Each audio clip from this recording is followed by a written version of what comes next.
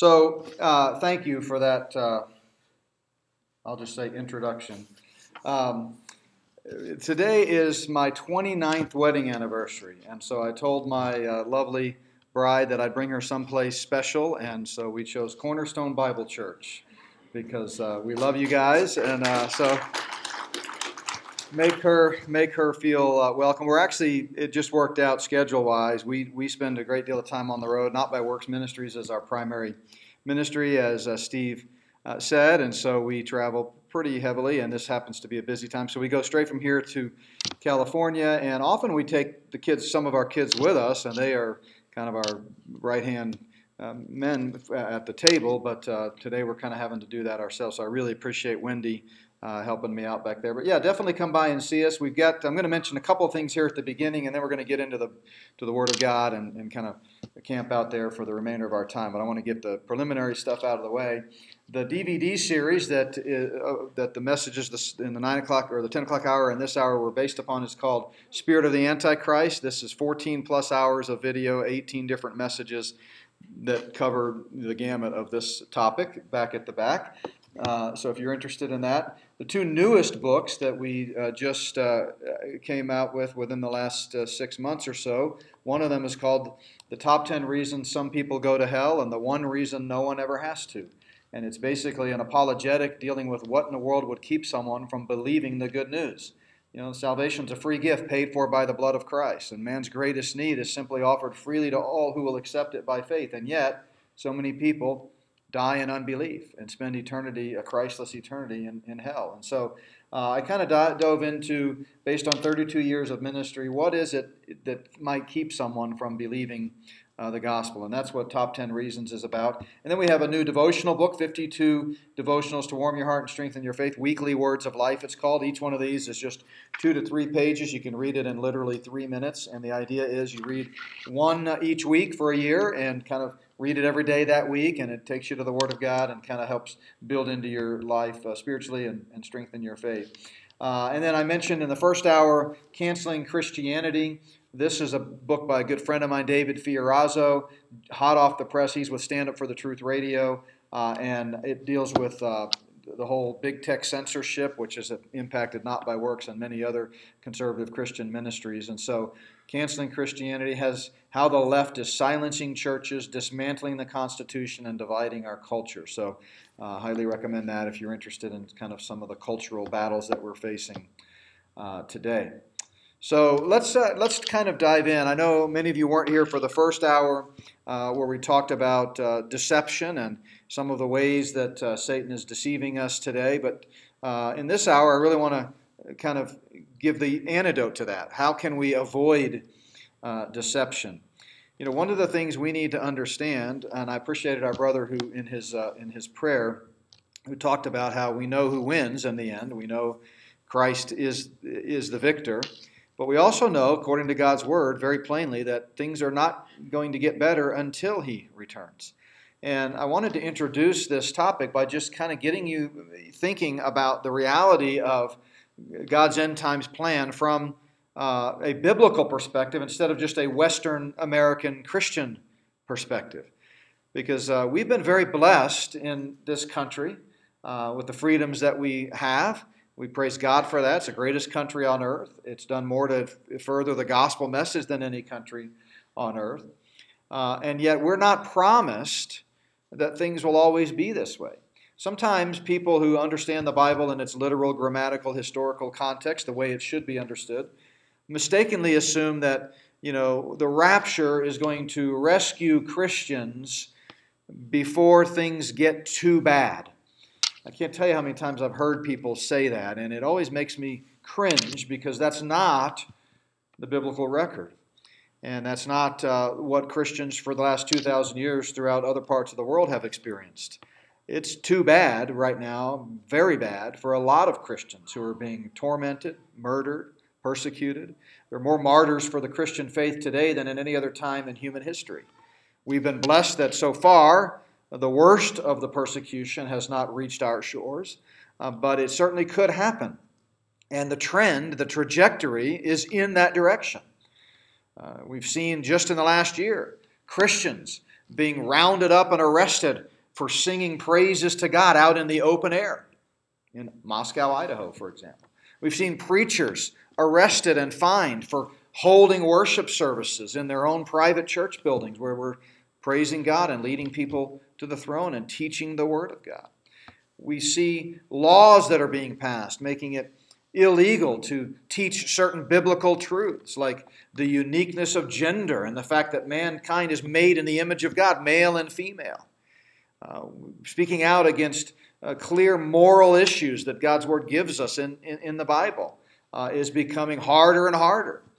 And we know, again, if the Lord tarries his coming, we don't know when he's coming back, but if it's not soon and the trajectory continues, it's very possible that we could be living in a much different world than what you and I have become accustomed to. I think about my children and my little granddaughter, and I just shudder to think what life might be like for them if things continue and the Lord doesn't come back. So the Bible doesn't promise that the Lord is going to come back and rescue his bride, the church, before it gets too bad. The Bible promises that the Lord will come back and rescue us before the great and terrible day of the Lord's wrath, when he pours out his wrath on the earth through the sealed trumpet and bold judgments of Revelation. That final 7-year period that's referred to in Scripture as the 70th week of Daniel. The final 7 years of that 490-year plan that he outlined to Daniel in Daniel chapter 9. 483 years of that have already been fulfilled. But the final 7 years await future fulfillment and won't occur until the Antichrist comes on the scene, takes the throne and rules in a tyrannical sense over a one-world government, and signs that treaty with Israel, starting the clock ticking on that final 7 years. And that's what we're promised to be rescued from, because the Lord promises that the church is not appointed to suffer wrath. So we will be rescued, to be sure. And we will not have to endure the wrath of God. No believer is under the wrath of God, John 3:36. But if the Lord tarries his coming, we may have to face some pretty serious times. And it's going to be important for us as believers to navigate these uncharted waters, at least for American Christians, successfully. I often tell people, has it ever occurred to you that if the Lord doesn't come back soon, we all may be raptured as Chinese citizens? Have you ever thought about that? You realize America is really way beyond, in terms of years, the normal average length of a nation throughout human history. And we've abandoned many of our biblical principles and foundational truths. We're abandoning the Constitution. As I talk about in one of the videos in the Spirit of the Antichrist series, we've got a current president who is suggesting that the Bill of Rights, that there are no amendments that's sacrosanct, that none of them are absolute, that they can just be dismissed at will. And that's the bedrock of our Constitution. As one commentator put it by saying, and he of course was referring to the Second Amendment, the president, when we need to do away with the Second Amendment because, it's a bad thing. But in saying that no amendment of the Constitution is absolute, he essentially put slavery back on the table. That's what he said. I mean, think about the implications of what our government is doing today. So the trajectory is not good. Now, does that mean it's all doom and gloom and woe is me and the sky is falling and what should we do? Should we all move to a mountaintop and just sing Kumbaya and just wait for the Lord to come back? Absolutely not. We have a very clear job to do as believers. The Bible is very clear what the purpose of the church is. And until Jesus comes or we go the way of all flesh, we ought to be out proclaiming the gospel, helping people grow in their faith, being a light in this perverse generation, as Paul says. But we also need to be realistic and understand that even though we know how it ends, when Christ comes back, takes the throne, and rules in perfect peace and justice, and all the governments are upon his shoulder, and the Prince of Peace is actually promoting peace throughout the world, real peace. We know that. But we have to get from point A to point B. And in the meantime, what this series is all about is that the Bible is very clear that the present age is an age of deception. It's an age where Satan is the prince of the power of the air, the god of this age, and the whole world is under the sway of the wicked one, the devil. That things are getting worse and worse, 2 Timothy 3:13, not better and better. And we need to recognize that and not just kind of blindly march on not realize the reality. So I have been studying this stuff for about 15 years. I shared in the first service how I kind of went down this rabbit hole as a part of our broader ministry, focusing on the clarity, accuracy, and urgency of the gospel message. But having studied it, I can tell you that in the last year alone, the rate of descent into utter tyranny has accelerated exponentially. And I don't say that to scare you. I just say that to say if you're not paying attention, it could happen before you realize it. One of the saddest videos that I've seen, and I showed this one time at a conference I spoke at several years ago, but it comes out of the World War II era and the Nazi regime. And, as the Nazis were coming to power in the early 30s and Hitler was deceiving people, it was the church, Christians, that were primarily the ones aiding and abetting it. And but there's a video that shows a Jewish man running with a suitcase. It's a black and white video, obviously, running after one of the trains that was heading to Auschwitz, and it had come to pick up the next load. And he had somehow been delayed or missed it or got to the platform late, and so it took off, and he's running, wait for me, wait for me. Not realizing, of course, that this wasn't going to just some work camp that was non-threatening, but was actually leading to their doom. And I think a lot of Christians are blindly jumping on bandwagons in a similar fashion today without recognizing how much we've been deceived. So I wish we had a lot more time together where I could kind of go through some of the material in this series, some of the facts and examples and indisputable things that demonstrate that life is not really what we think. I touched on it briefly, kind of whet your appetite a little bit in the 9 o'clock hour, but I encourage you to pick up the DVD set, or we also have it as a downloadable set, because it'll make what we're going to be talking about now just that much more meaningful. Because before you can really implement the answers that God's Word has to deception, you have to recognize that you are deceived. And as Mark Twain famously said, it's easier to fool people than to convince them they've been fooled. And I think that's where we find ourselves in many ways. So the premise of this series, just to review for those of you that weren't here in the first hour, comes from the book of 1 John, which tells us that the spirit of the Antichrist, capital A, the future world tyrant that under the power of Satan will be ruling the world and persecuting Christians like never before and Jews, is already in the world. In other words, that spirit of all that the Antichrist stands for is already at work. In fact, in chapter 2, John tells us that many antichrists, little a, have already come, even though the ultimate Antichrist is coming someday. Well, what does he mean by that? He means that Satan is hard at work deceiving the world, preparing the way for his ultimate takeover. He knows the story. He knows that it's going to culminate in this final battle of Armageddon, and that Christ is going to ultimately take the throne according to the biblical narrative. He just doesn't believe it. He himself is deceived. He is a deceiver, and he's deceived, self-deceived. So he doesn't believe the truth of God's word. There's no truth in him.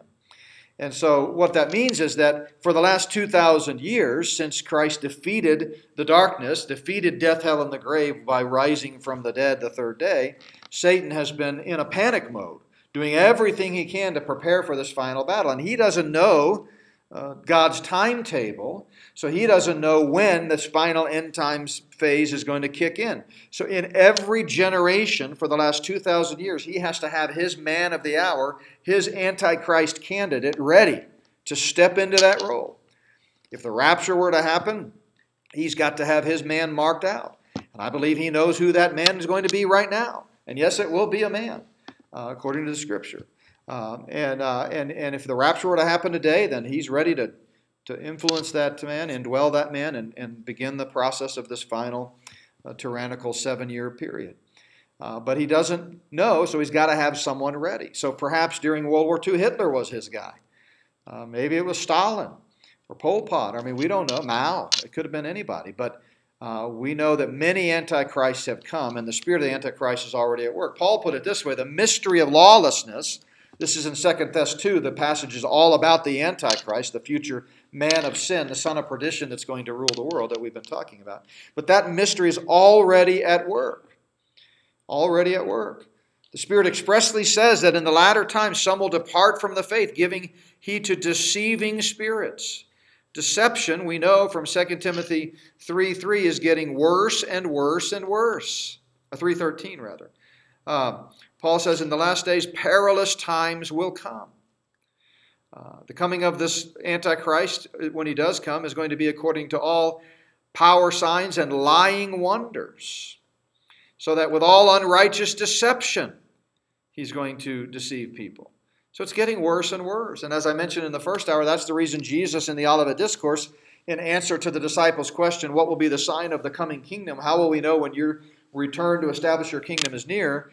In answer to that question, the first words out of Jesus' mouth are, do not be deceived, because deception is going to get worse and worse. So I mentioned in the first hour, and I want to take just a moment to kind of clarify it further, because I was really going fast trying to get as much in as I could, what I mean by this Luciferian conspiracy. That's not my term, that's their term. That's been around for centuries. That, again, the greatest conspiracy of all time, according to Scripture, and we talked about this in the first hour, so I won't go back and look at those verses again, is the conspiracy between Satan and his co-conspirators, demons and human agents, human beings that are working with him to usher in this satanic one-world globalist system. That's the conspiracy. We defined conspiracy, or the dictionary defines it, but we mentioned that in the first hour, as two or more people working together for a nefarious means. And so the greatest conspiracy of all time, according to Scripture, is Satan, who ever since he got kicked out of heaven has been conspiring with those 1/3 of the angels that fell with him, the demons, and also human agents, to try to take over the world. So by Luciferians, we mean those human co-conspirators that are part of this cabal with Satan to try to take over the world. And we know who they are. I outline them. I give you a diagram explaining who they are in the different tiers and the history of it and the bloodlines of it and so forth in the full series. But we need to understand that there are bad cats, if you will, bad forces in the spiritual realm behind the scenes that we can't see that are a part of this struggle. There are real flesh and blood enemies, to be sure.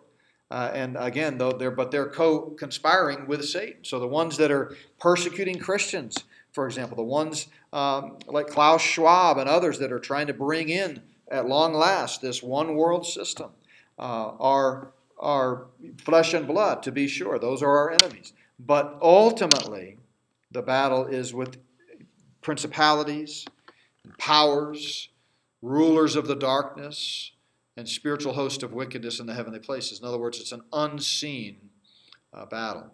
So in the full series, I have take 7 manifestations of the Antichrist based on the biblical description of him and the things that he will do during that final 7-year period.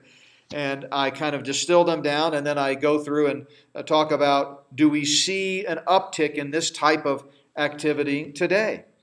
And the answer is an overwhelming yes. It's obvious for anyone who takes the time to look. For example, we talked about the spirit of pretense in the first session. But I get into spirit of phenomena.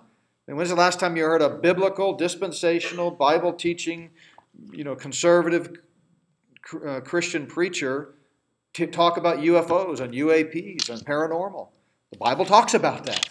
What's going on there? It's not aliens or little green Martians, but it is a reality in the spiritual realm. And so we talk about that. We talk about the spirit of pride and narcissism and the spirit of power and global surveillance and the global police state. We talk about the uptick in persecution. We talk about the spirit of perversion and taking the image of God and man and distorting it and twisting it. We talk about the spirit of pluralism and the Pope and some of the things the Pope has said. Has anybody read some of the quotes from his book that just came out March 16th, the current Pope, called The World to Come, where he talks about, in blatant, uncertain terms, a one-world religion and a one-world system and uniting all religions under one head? Has anybody been keeping up with the Pope meeting with Muslim clerics and stuff just in the last 6 weeks? And talking about this uniting? Well, I'm not suggesting the Pope's the Antichrist, but we know biblically that part of the Antichrist regime is going to be a one-world system, and this is just a setting of the stage for that. So the question we want to ask is, have you been deceived? Have you been deceived? Now, we have a number of other videos in addition to this full 18-video set that I just want to mention. Steve mentioned The Great Last Days Deception. We have a book and a DVD on that. One that I did back in 2018, which turned out to be prophetic. I mean, not literally, but in a manner of speaking. And I didn't even know I was a prophet, but was called Red, White, and Bad, When the Country We Love Becomes the Country We Fear. I gave that at a conference in Tulsa in 2018. Turns out a lot of the stuff that we talked about there has come to pass in the last year. And then one called Illuminating the New World Order. All three of those DVDs that you see on the screen are part of a 3-disc set called Globalism, Luciferianism, and the New World Order. Also have some that speak directly to the church called 1 Minute After the Rapture, in which I deal with certain things that will be true for those who are left behind on earth 1 minute after the rapture, and things that will be true for believers who are caught up to meet the Lord in the air 1 minute after the rapture. Signs of the Times deals with a lot of unmistakable signs that we're getting closer. Again, we can't set a date. The Lord may not come back for 100 years. I don't think so, if I had to guess, based on what I see happening around us, but it could be. And we understand that. We're not setting a date, but we do see 10 unmistakable signs that we're most likely living in the last of the last days. And then I deal with the 10 most important unfulfilled prophecies in Scripture in a DVD called Waiting. So in order to deal with how we can guard against this spirit of pretense, the spirit of deception, we have to understand the anatomy of deception. Where did it all start? And for that, I'd like you to turn to Genesis chapter 3. We're going to camp out in Genesis 3 for the rest of our time together this morning. This is where we see Satan's M.O. He is brilliant, and we know biblically that angels are smarter than human beings because they're not subject to physical frailty. So, as the older we get, our physical bodies begin to deteriorate, and it impacts our immaterial aspect of us. But angels are not subject to that, nor are demons. So we know he's brilliant, but he's also not very creative. He tries to be creative because he's trying to mimic God, but he's not. So everything comes back to his same old tired M.O. that we saw in the garden.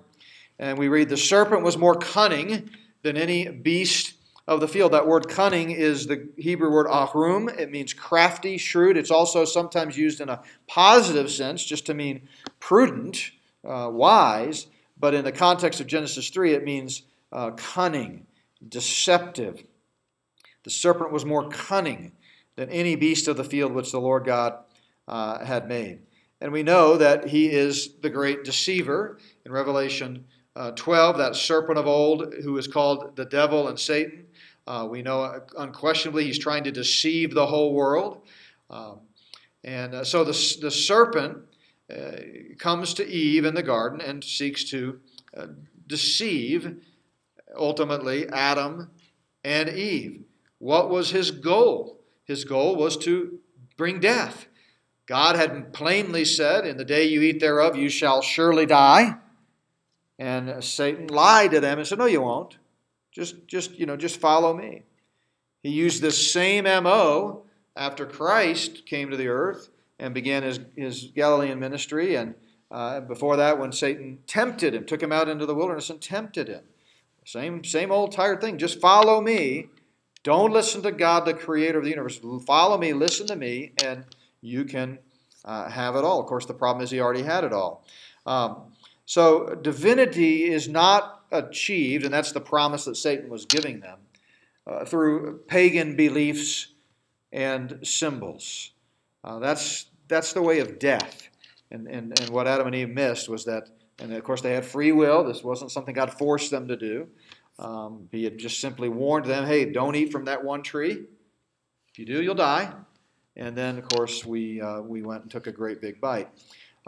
John 1 tells us that Christ is the creator. All things were made through him. Without him, nothing was made that was made. In him is life, and that life is the light of men.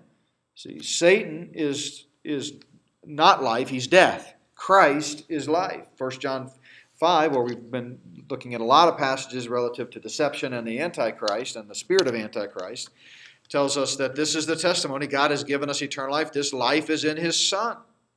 So there are four core components that we see in this Antichrist activity of Satan, who will then later indwell and inspire the human Antichrist someday. First of all, he questioned the truth. He questioned the truth. He said, for example, has God indeed said, you shall not eat of every tree of the garden? Did God really say that? I mean, that's what he was basically asking at. Has God really said that? He's questioning God's very word, questioning the truth. And every lie begins with the underlying premise that we see here in Satan's activity of God's word is questionable. You can't really trust God's word. Can we really trust anything? Is there really any truth that is absolute? Are there absolute narratives? Or is everything subject to individual whims and ideas? It's the same premise that's at the heart of Pilate's question to Jesus some 4,000 years later when he said, what is truth? What is truth? So deception begins by questioning the truth, and it begins with the premise that God's word, which is now embodied in the written, infallible, inspired word of God, is questionable. Deception always begins with a seed of doubt. With a seed of doubt. Then the next thing he did is he misrepresented the truth. He misrepresented the truth. He says, has God indeed said, you shall not eat of every tree of the garden? Is that really what God said? Or was Satan putting words in God's mouth? Let's go back and look. What did God say? Of every tree of the garden you may freely eat. That's what God said. And Satan comes along and says, you shall not eat, or this is Eve mimicking Satan's deception, jumping on the bandwagon and says, he said, you shall not eat, nor shall you touch it. So Eve, once again, is misrepresenting the plain, normal sense of what God said. Did God really say that? Notice, the woman said to the serpent, we may eat of the fruit of the trees of the garden, but of the fruit of the tree which is in the midst of the garden, God has said, this is Eve, you shall not eat, nor shall you touch it. What did God really say? God said, in the day you eat of it, you shall surely die. He didn't say anything about touching it. And yet Eve, following Satan's example, begins to misrepresent the truth. And Eve also, by the way, downplayed the consequence. She said, God has said you shall not eat it, nor shall you touch it, which again is not what God said. But notice she says, lest you die. Well, that's quite a bit different from what God said. God didn't say you might die, don't touch it because it could lead to your death. God was very clear, you shall surely die. There was no ambiguity in what God told Eve. So Satan misrepresented the truth. He turned truth into a matter of opinion, a matter of interpretation. And that's what we see. That's why it's getting harder and harder for Bible preachers like your pastor and myself and others to preach and stand firm on the Word of God. Because people say, well, that's just your opinion. That's just your opinion. No, it's not our opinion. It's the plain, normal sense of God's Word. See, what would be the point of God revealing Himself to us through the written Word over a period of 1,500 years through some 40 different human authors in 3 different languages if the record of that revelation was obscure, undiscernible, meant nothing, not clear? There's a fundamental doctrine that goes all the way back several hundred years ago that we've established as part of the creeds in the Christian church called the doctrine of perspicuity, which I've always thought was an ironic name for the doctrine because the doctrine of perspicuity means the Bible is understandable. And we chose a word that nobody understands to use that doctrine, but perspicuity just means it can be understood. That we don't have to discern the meaning of God's Word through some goosebump philosophy or looking for visions in the sky or in a bowl of spaghetti. And we sure don't need a Catholic priest to tell us, We can read the Bible and understand it. It's perspicuous. It's understandable, right? And so the second thing that Satan does after questioning the truth is he begins to misrepresent truth. But we see here an evolution in his process. We begin to see things go from simply questioning the truth to getting worse and worse into more of a blatant, outright deception. But the second thing he does is misrepresent the truth. He turns truth into a matter of opinion. It's a moving target. It can be manipulated or spun right? It's a matter of opinion. The next thing he does is just come right out and directly contradict truth. Remember, God had said, in the day you eat thereof, you shall surely die. So what does Satan tell Eve? You will not surely die. That's a direct contradiction to the words of our Creator. He blatantly negated the penalty of death that God had given. Jesus said, Satan is a liar from the beginning. And this is the lie. The lie is that you can sin and get away with it. There's no consequence. Remember what Jesus said? The devil was two things from the beginning, a murderer and a liar. He doesn't stand in the truth. There's no truth in him. In fact, everything that comes out of his mouth is a lie. It's not that he chooses to lie sometimes. He cannot do anything but lie. He is the embodiment of lie. He's the first liar. He's the father of all liars. And he lied blatantly when he said, you shall not surely die. A little bit earlier in this passage in John's account, Jesus, speaking to the scribes and Pharisees in the context of the woman caught in adultery, had said, you shall know the truth, and the truth shall make you free. So there's a contrast between Jesus Christ, the eternal Son of God, our Savior, who is the truth, and Satan, who rebelled against God. Lucifer was cast out of heaven and has since been trying to take over the world as part of a Luciferian conspiracy with his co-conspirators, demons, and human beings. 1 John chapter 2, John, again, we find ourselves going back to 1 John again and again, says that no lie is of the truth. So we see this contrast. So Satan's next step is to directly contradict the truth. Eve should have immediately corrected Satan when he contradicted the truth. This wasn't just spin.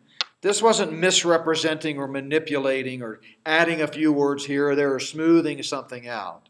This went from you shall surely die to you shall not surely die. And that's part of the MO of deception. That's the path that it takes. It questions truth. Then it misrepresents truth. And then it directly contradicts truth, saying that death and judgment are an illusion. But Eve agreed with the falsehood instead of disagreeing with it. And one of the big lies that we see happening around us today is this premise that we must draw circles of inclusion rather than lines of distinction. And one of the phrases that we see people saying all the time, and it's said under the vein of political correctness and can't we all just get along and we don't want to be mean and hurtful, is, well, let's just agree to disagree. And every time I hear that, I just want to punch the person. Is that Christian to do that? What we need are more people that are willing to have the courage to disagree to agree. That's what we need. We don't need people to agree to disagree. We need people to stand for the truth. Eve agreed to disagree. She sat silently while the truth was under attack. And I think as these lies become more and more blatant, we're going to need more and more courageous Christians to disagree, to agree. You know, you're not entitled. You may be entitled to your opinion. Okay, opinions, people can have them, right? But no one is entitled to lie or to perpetuate a lie. In fact, I've said many times over this last year and all the chaos that's gone on around the world, all centered upon a lie, that it's never the loving thing to do to perpetuate a lie. Never. It is never the loving thing to do to perpetuate a lie. God is love. God is the truth. God is not a lie. And when we're perpetuating a lie simply because we're trying to be loving and we don't want to hurt someone's feelings, that is not of God. It never is. Now, God's word certainly does not suggest that death and judgment are an illusion, the way Satan said they were. Jesus put it this way in Luke 12. My friends, don't be afraid of those who kill the body and after that have no more that they can do. I'll tell you who to be afraid of. Fear him who after he is killed has the power to cast into hell. Fear him. See, death is very much a reality. Now, it's not God's fault. God created us perfect in His image and gave us free will. We're the ones that brought death into the world. Romans 5:12 says, "Wherefore by one man, Adam, sin entered the world, and death by sin. And so death passed upon all men, for all have sinned." It's not God's fault that death entered the world. We brought death into the world. God, though, in His loving, gracious, merciful nature, provided a way out of our predicament. We got ourselves into the predicament, and He sent His eternal Son to earth to put on human flesh, to live a perfect, holy, sinless life, to pay that penalty for sin so that justice was served. Blood had to be shed, and then all of us in simple childlike faith can receive the payment made on our behalf, and we don't have to experience death. But to say that death doesn't exist is a blatant lie. So when He said, "You will not surely die," that is a lie. And then from there, the deception moves in to shifting the focus from truth to perception, having essentially obliterated the truth. Starts out by questioning, did God really say that? And then he sort of misrepresent it. You're going to eat of it, touch it, and he just sort of paints it in a very cloudy, inaccurate way. And then he comes right out and says, no, as a matter of fact, you're not going to die. And then, having in his mind obliterated the truth, now he's going to shift from truth to perception. And the pathway to ultimately being deceived always includes going down the path of making perception the reality. Notice what he says in verse 5. Satan says, For God knows. I mean, Satan is essentially claiming to be inside the mind of God and impugning God's motives. The reason God issued that warning to Adam and Eve, according to Satan, is because, He didn't want you to be like him. God knows that you're going to be like him if you do this, right? Is that why God said what He said? See, He was shifting the focus to perception. Satan was basically saying, in the same sense that truth doesn't matter, reality doesn't matter, facts don't matter. And that's where we find ourselves today. We live in an age of virtual reality. What matters is perception. Style is more important than substance. Form takes precedent over function. The makeup man is more important than the speechwriter. I already showed you this morning how most newscasters are just reading a teleprompter. They're just reporting the sound bites that they were told to say, and they're all controlled. If you didn't watch that, I think they taped the services. You ought to go back and watch at least that one clip that I showed. It'll blow you away, and that's just one example. Happens all the time. People have, little use for facts anymore. It's all about speculation rather than empirical evidence. These days, it's extremely difficult to look beyond the presentation, the style, the facts of the matter. Perception has become more important than reality, and that was Satan's point.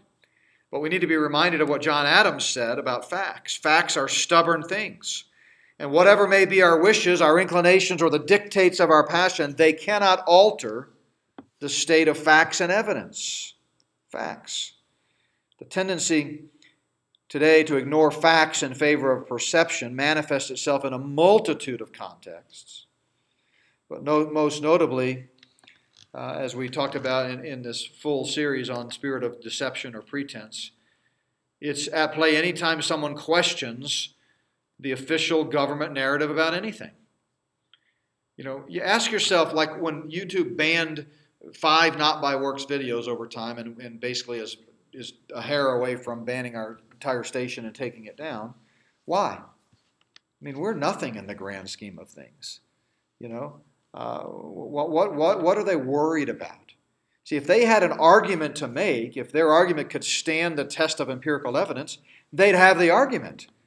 See, censorship is always the final play by those who are suppressing the truth. Always.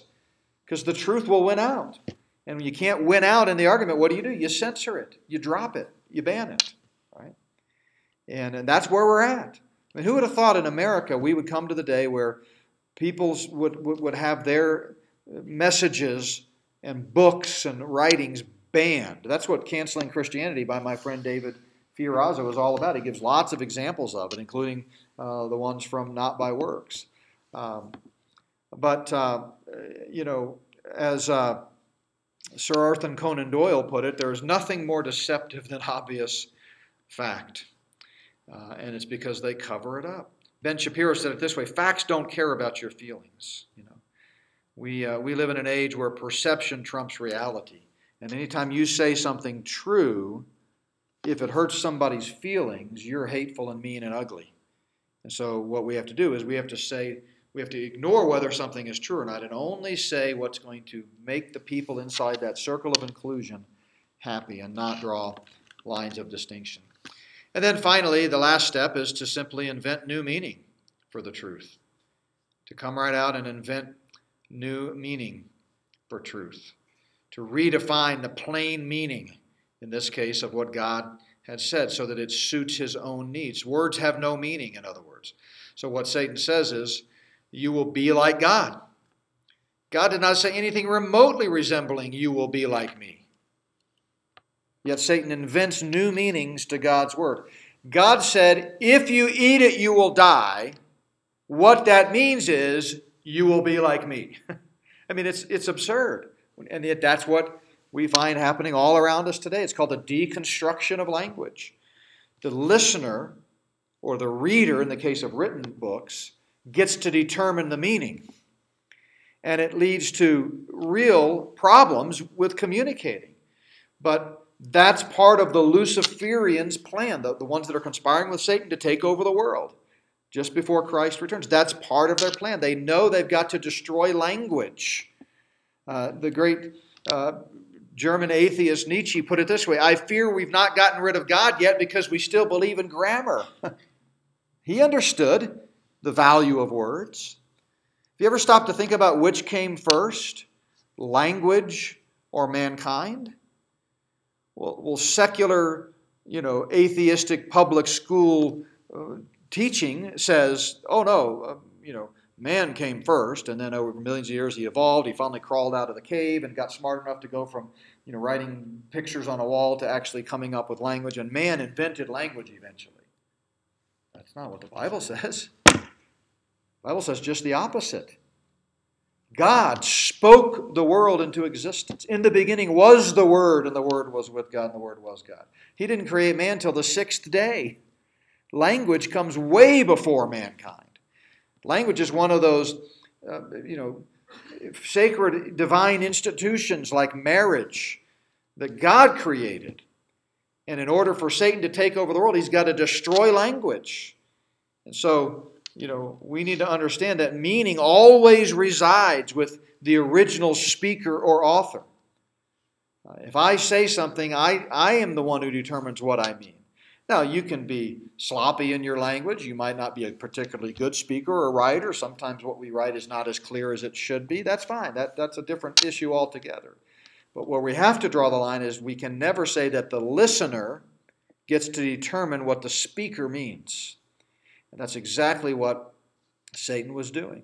He was creating new meaning because words have no meaning whatsoever. And when we get to that point, then chaos ensues. And the Luciferian satanic credo is order out of chaos. They've got to utterly bring destruction so they can rebuild it according to their own divine design. And if you read their literature and their plans, and you look at things like the Georgia Guidestones and others, they're wanting to bring destruction. Satan is called the destroyer in the book of Revelation. He wants to bring chaos and destruction so that he can recreate it in the way he wants. And that's exactly what he does with language. He destroys meaning so that if you're offended by something I say, that's my fault. And what I'm saying is, I understand people can be personally attacking, they can be pejorative, they can say mean and hateful things, and that's wrong. And the Bible speaks to that. You need to be gracious. But if I say a fact and an undeniable truth and that offends somebody, that's not on me. At least it shouldn't be. So how do we guard against this spirit of pretense? Let me just leave you with these verses just to think about and be encouraged. Because we go back to 1 John and he gives us the antidote here. He says, do not believe every spirit, but test the spirits to see whether they're of God. See, it's not just a good idea to study the topic of deception and be aware of all the lies around us, and I've exposed a ton of them in this series, and that's just barely scratching the surface. But we also have to be able to know the truth. The more you know the truth, the more you'll recognize the lies when they come up. By the way, this is a command here. Do not believe every spirit is a command.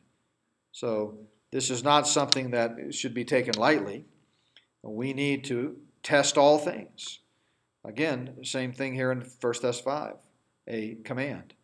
Test all things. Ephesians 5, Paul says, you were once darkness, but now you're light. Once you come to know the Lord Jesus by faith alone in Christ alone, you're now children of the light. And what are we supposed to do? We're supposed to be finding out what is acceptable to the Lord.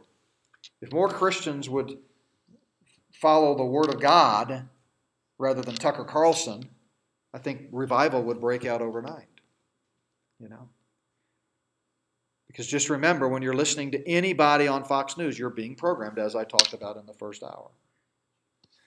1 John 4, again, the Spirit. By this you know the Spirit of God. Every spirit that confesses that Jesus Christ has come in the flesh. So again, John's day, there were several issues that were attacking the very deity and also the humanity of Christ.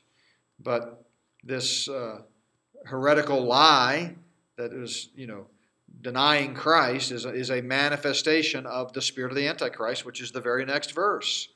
Every spirit that does not confess that Jesus Christ has come in the flesh is not of God. This is the spirit of the Antichrist, which is already at work in the world. It all comes full circle to attacking Christ himself, the truth. The truth. So, the way to distinguish truth from error is to compare it with what the Bible teaches. And that's why I love coming to churches like Cornerstone Bible. There are not the number of churches that continue to stand firm on the Word of God are becoming fewer and fewer. You realize how many, literally thousands of churches shut down and dissolved across the world because of this, the events of the last year? And we deal with that whole subject, by the way, in the 8th video in this video series. But we need churches like this that will stand firm on the Word more than ever before. So before I pray, let me just mention again that the DVD sets back there. The 2 newest books that we just came out with during the pandemic. All of our events were canceled last year, like so many people. We couldn't travel. And so during lockdown, I just said, well, I got to be good steward of the time, and I ended up writing 2 new books, which I mentioned, Top 10 Reasons and Weekly Words of Life. And also, be sure and sign up for our newsletter. At our table, we've got a little card you can fill out and put your email on there, and it'll kind of keep in touch with what all is going on. I do every week a different article that you can read. I do a lot of podcasts, 4 or 5 each week that you can listen to for free. We can keep up with our travels, where we're headed. And if you're ever in the Denver metro area, we'd love to have you come to Plum Creek Chapel, and just if you're there over a weekend, come worship with us on Sunday there. But come by and say hello. Let me close us in prayer, and then I'll turn it back over to Pastor Steve. Father, thank you again just for the truth of your word, knowing the rest of the story. Help us to take comfort and be confident in who you are and all that you've done, knowing that the victory is already won. But help us also to be wise and recognize that we need to be prepared for what may be coming. And if it's your will that we walk through darker times to come, give us the strength and grace that we need, knowing that your strength is made perfect in our weakness. So we just commit this time to you now. Use this message and the proclamation of your word for your glory. If there's someone that doesn't know you that was listening to this online or in this room, we pray that today would be the day of salvation as they recognize their sin and need for a Savior and place their faith in Jesus Christ, your Son and our Savior. And it's in his name we pray. Amen.